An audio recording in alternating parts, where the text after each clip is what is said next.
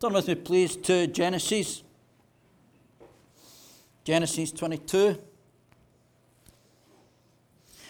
going to read the first 19 verses. Genesis 22 says the word of God. Sometime later, God tested Abraham. He said to him, Abraham, here I am, he replied.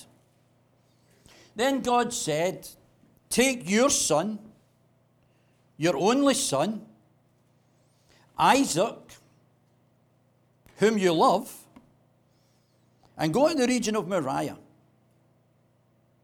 Sacrifice him there as a burnt offering on one of the mountains I will tell you about.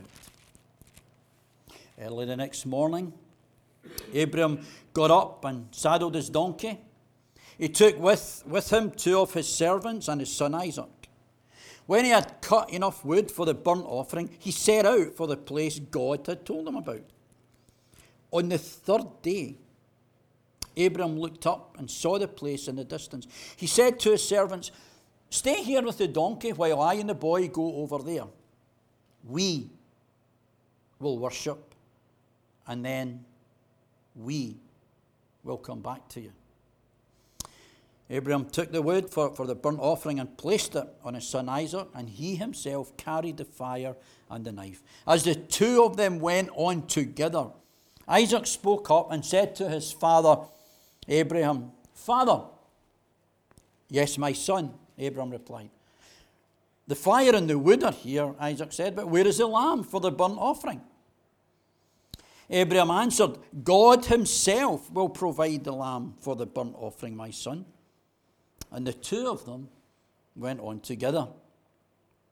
When they reached the place God had told him about, Abraham built an altar there and arranged the wood on it. He bound his son Isaac and laid him on the altar on top of the wood. Then he reached out his hand and took the knife to slay his son. But the angel of the Lord called out to him from heaven, Abraham, Abraham. Here I am, he replied. Do not lay a hand on the boy, he said. Do not do anything to him. Now I know that you fear God, because you have not withheld from me your son, your only son. Abraham looked up, and there in the thicket he saw a ram caught by its horns. He went over and took the ram and sacrificed it as a burnt offering instead of his son. So Abraham called that place, the Lord will provide. And to this day it is said, on the mountain of the Lord it will be provided.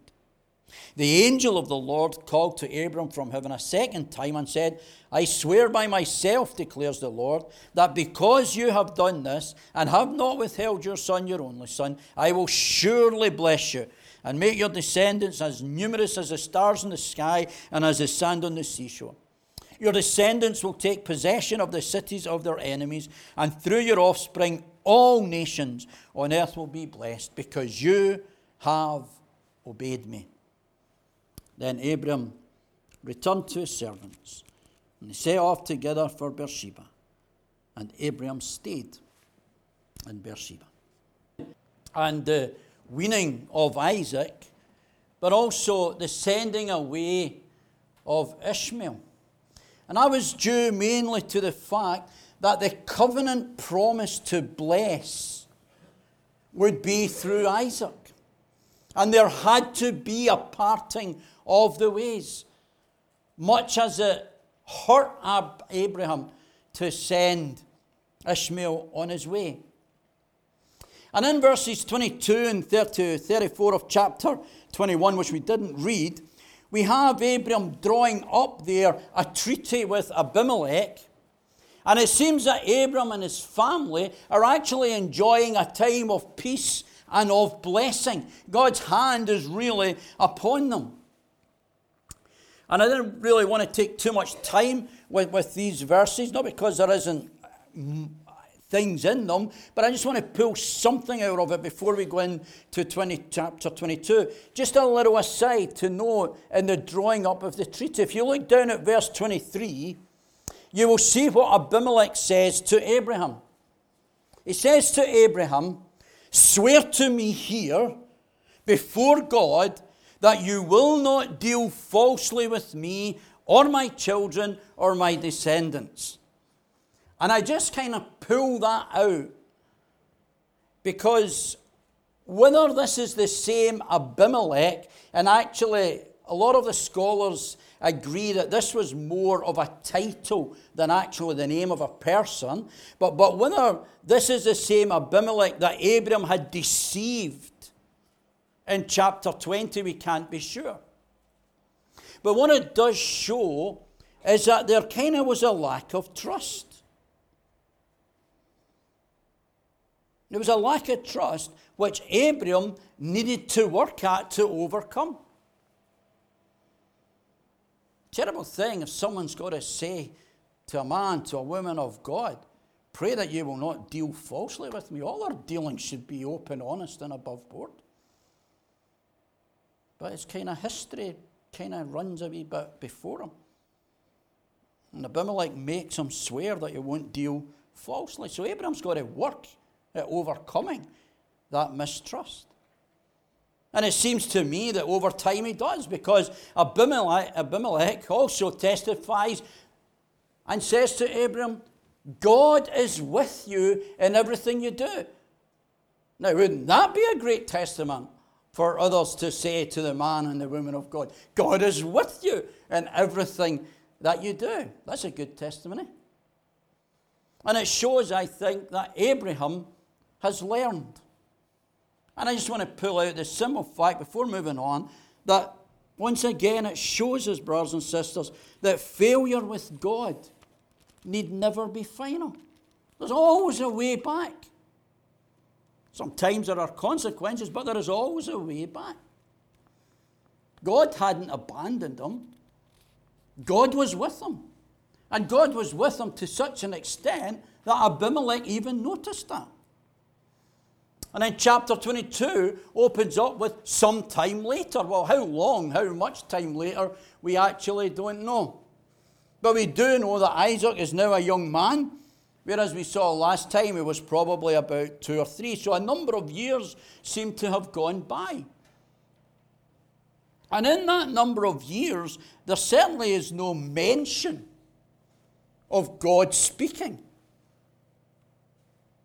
And then all of a sudden, after this some time, God comes and God speaks to Abraham. And the text is clear. The reason is to test Abraham. The text is clear.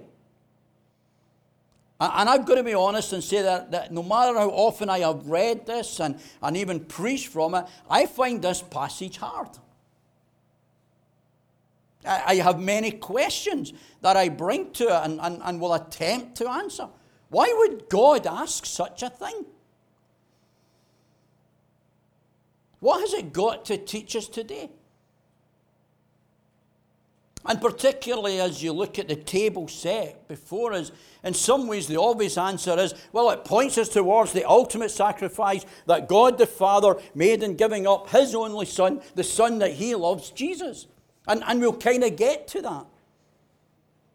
But I don't think that thought of being a forerunner to Christ's death is what crossed Abraham's mind.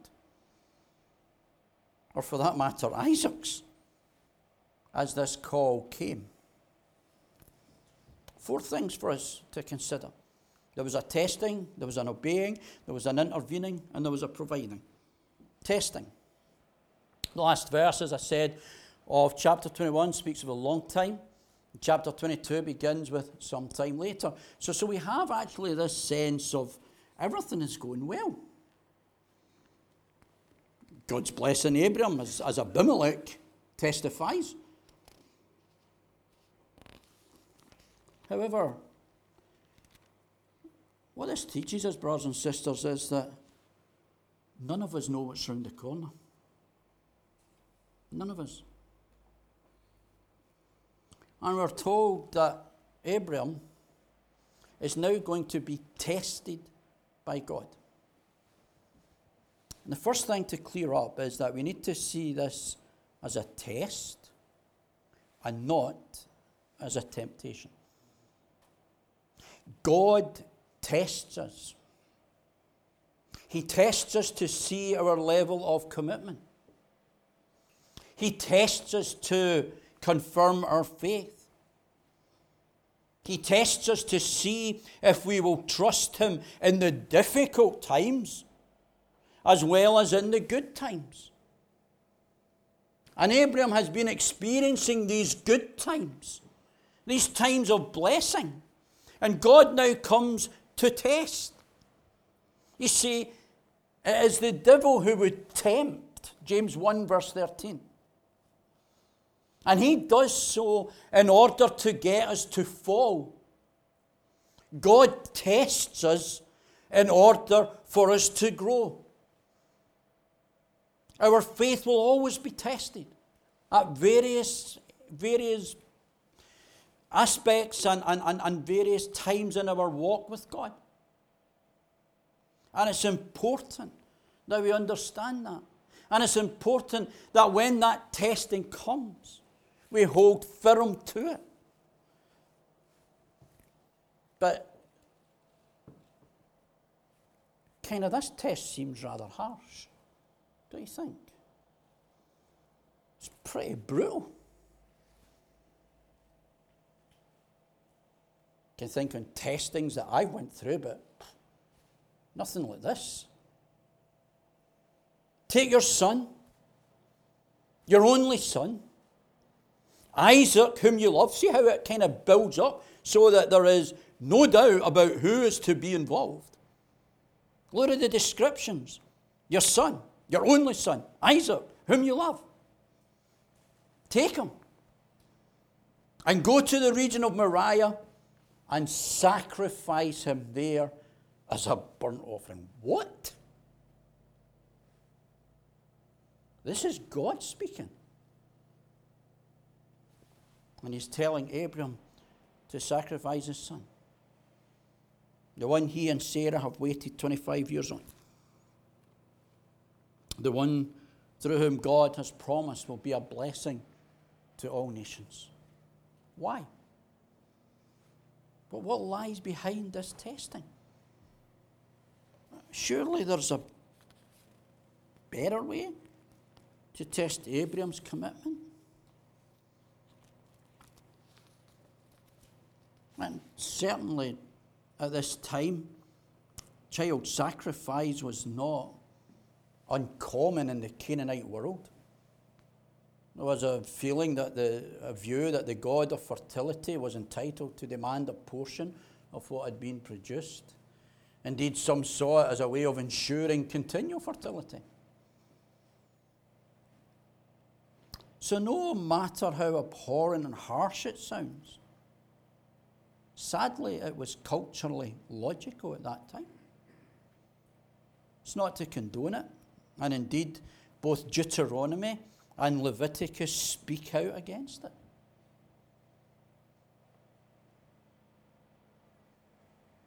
We need to dig a little bit into the kind of original Hebrew language, because the word that's used there for test is a word nissa. And the scholars tell us that it is used 8 times in the Old Testament. And in each time, it speaks of God being the tester. And as the instruction comes, did you notice that there appears to be no kind of moral dilemma in Abraham's mind? He's learned to trust God, and no doubt he is prepared to do so again. And this is not just a call to give up something. Yes, it's that, but more. It is a test of Abraham's sincerity and of faith and of serving God. And this testing, however difficult to us it sounds, it's a test that I believe God knew Abraham would pass. And that is not in any way to diminish the anguish of it, as we will see shortly. But if our faith is to grow, brothers and sisters, it will be tested. The words of the old hymn ring so true. When through fiery trials thy pathway shall lie, His grace all sufficient shall be thy supply. The flame shall not hurt thee. His only design, thy dross to consume, and thy gold to refine. That's the purpose of testing from a loving God. To consume the dross and to refine the gold. Is there some dross that you need to get rid of? Testing. It comes to us all. But then we read of obeying. The fact that Moses was a man of faith is saying, I believe in the way that he obeys this instruction, this command from God. I think we see his obedience in a whole variety of ways. First of all, as God spoke to him, even though it seems to have been quite a while, he still recognized, he still responded with, here I am. What is it that Jesus says about his own? My sheep know my voice. And then he wastes no time in carrying out the instruction. Saw it last week with Ishmael, and was the sending away of Ishmael kind of to help prepare the way for the sending for what he was to do with Isaac? I don't know. But what we saw there was that he carried it out right away. Early next morning, they set off. And I would just reiterate the point that I made last week. If God clearly speaks, then quickly act. I always like to try to put myself in other people's shoes. Can you imagine being Abraham? Can you imagine waking up Isaac that day? Come on, Isaac, we're going for a walk. We're told that for 3 days they journeyed. Time to talk about, but what do you talk about? How do you tell your son you're going to sacrifice him? We know these accounts so well, but... And then they reached the place after 3 days. And as Abraham looked up, he saw the place that he was to sacrifice. Notice of this man in verse 5. I emphasized it in the reading, but notice what he says. He says to the servants, stay here with the donkey, while I and the boy go over there. We will worship. So this was an act of worship. We will worship, and then I'll come back. No. We will come back to you. You see, there appears to me to be no doubt in Abraham's mind that somehow, some way, this sacrifice, this offering, this act of worship is not going to actually result in Isaac's death. We will come back, he says. It's interesting, in some translations, the word that is used in verse 2 is not sacrifice, but offer. And kind of some make the claim that God was only calling on Abraham to offer, but not actually sacrifice. I don't think that, palatable as that might sound, that that's what's happening here.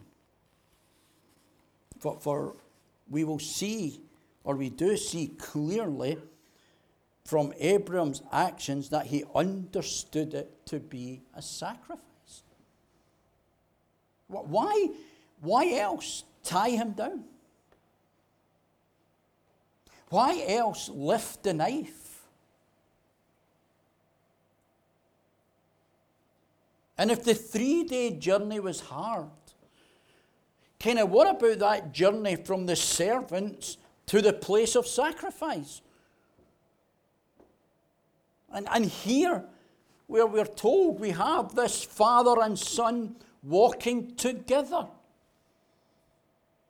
And Isaac asks, where is the lamb? Obviously, he didn't know what was happening.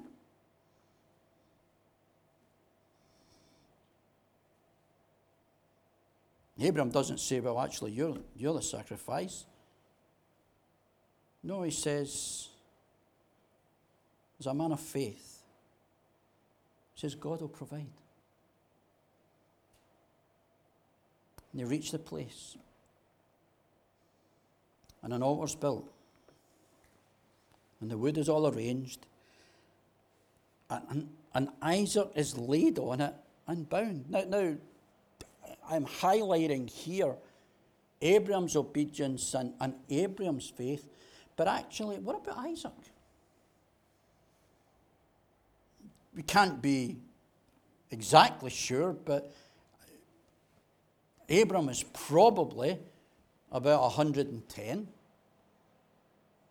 Isaac is probably about 20 or so. And I'm not being flippant at all here, but it wouldn't have been too difficult to fight his father off and say, you're not doing this to me, and run away. But the clue is father and son together. And Isaac's laid on the altar. And Abraham is ready to slay. It seems to me, as I said there, when twice, we read of the two of them went on together. They were both showing faith. Father and son together. A son willingly laying down his life, prepared to be a sacrifice. A father prepared to have his son sacrificed. As verse 1 says, your son, your only son, the son whom you love, given as a sacrifice. Together. And all the anguish. And all the pain. Yet willing to do it all for God. Abraham and Isaac were willing to obey God no matter the cost. That's why we read,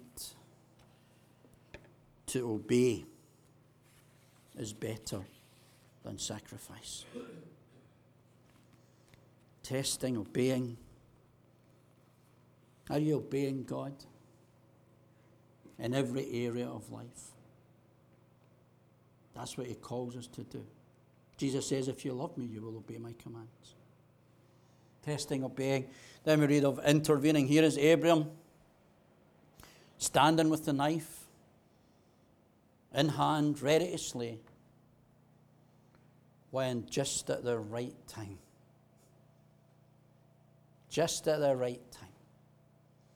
an angel of the Lord calls out and tells him not to harm the boy. Now I know you fear God. Did God not know before? Yes, he did, but the difference is now that Abraham knows it. And Abraham's faith has not only been tested, but Abraham's faith has been strengthened. And Abraham's faith will be greatly rewarded. And God comes. And God intervenes just the right time. He steps in when we obey. He steps in sometimes at the most unexpected times. He steps in sometimes when we're almost at our wits' end, if we're honest. But you see, he's in control. He's in control. He is God. And I'm sure that Abraham was glad of God's intervention here. And he gets his son back. And the promises are back on track. And father and son can now return home. Don't know about you, brothers and sisters, but I know that I can think of times in my own life when God has intervened.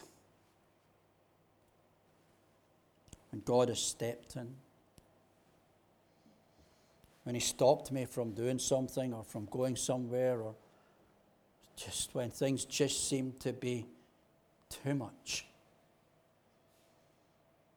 You know, at times when you sometimes feel you can't go on. Do you know what this teaches us? We will not be tested beyond what we can endure. And yes, it is hard. Yes, it is hard. But our God is faithful, as we were singing about. And when the testing comes, he will provide a way out. His testings are ultimately for our benefit. And as I said, at times it can be hard. We've all been there. And they come in many ways, shapes and sizes. And very often, it's when we feel at the end of our tether that God intervenes. Shared it before, but always remember that one of our most difficult times, someone just saying to me, you don't know Jesus is all you need, till Jesus is all you have. And sometimes he brings us almost to the end of ourselves. And at just the right time, he intervenes. What are you going through just now? I know some of you are going through hard times. Times of testing, times of trial, times of difficulty. Brother, sister, God is in control of it. And at just the right time, he will intervene. And like Abraham, we're to obey him. How I thank God for his interventions down through the years, right up to the very present time. Testing, obeying, intervening, finally, we're ever providing. You know, it's so true that if God's intervention is always timely, then his provision is always sufficient. Let me say that again. If his intervention is always timely, his provision is always sufficient. And Abraham looks up. And what would you know? Lo and behold, there is a lamb that's caught in the thickets. Should we be surprised? No, not really, because Abraham told us that God will provide the lamb. And sure enough, there's the lamb. And it's important that we see that God provided the lamb. And Abraham takes the ram and it is sacrificed, and God reiterates his blessing upon Abraham and his descendants, right down to you and me. And Abraham and Isaac return to the servants, and then they make their way home. It's interesting that he never told Sarah a thing about this, isn't it?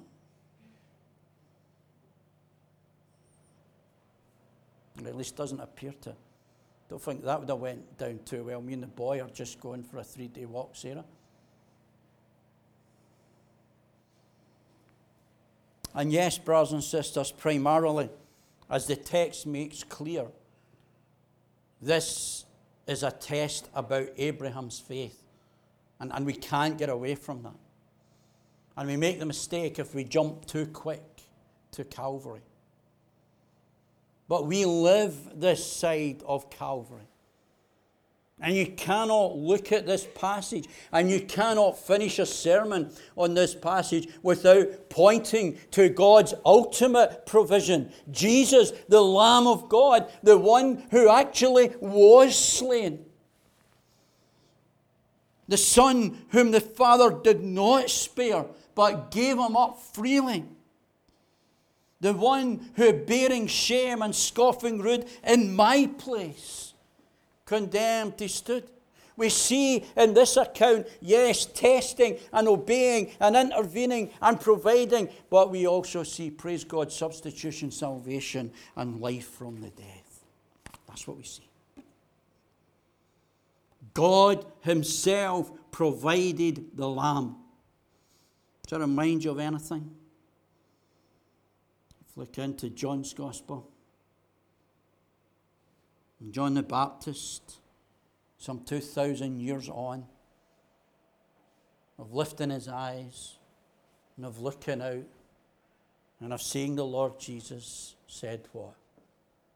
Behold, the Lamb of God who takes away the sin of the world. That's God's provision. And when it comes shortly, not to an altar, but to a table. Table that is set with bread and with wine. Table that speaks of not a lamb, but the lamb. The one whose body was broken, whose blood was outpoured. The one who has, in every sense, just as Isaac was brought back figuratively from the death, has brought us back from death. Remember what Paul says in Ephesians 2. We were dead in our sins. And this account speaks so much to us concerning of God giving us his Son. God who did not spare his Son, gave him up freely.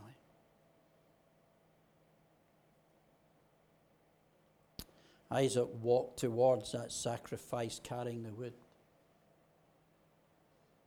Jesus walked to his sacrifice carrying the cross. Abraham was spared the pain and the anguish of sacrificing Isaac. Not so God. How deep the Father's love for us. How vast, beyond all measure, that he should give his only Son to make our lives a treasure.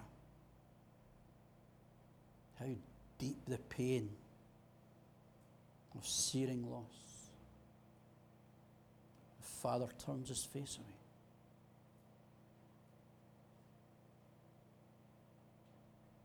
God, the Father, whose Son, only Son, whom he loved, was sacrificed not on an altar, but on a cross, in order that you and I may ever live. Testing will come, brothers and sisters. We are called to obey. God will intervene because God provides. Let's prepare ourselves to gather around the table of the King as we sing that hymn that reminds us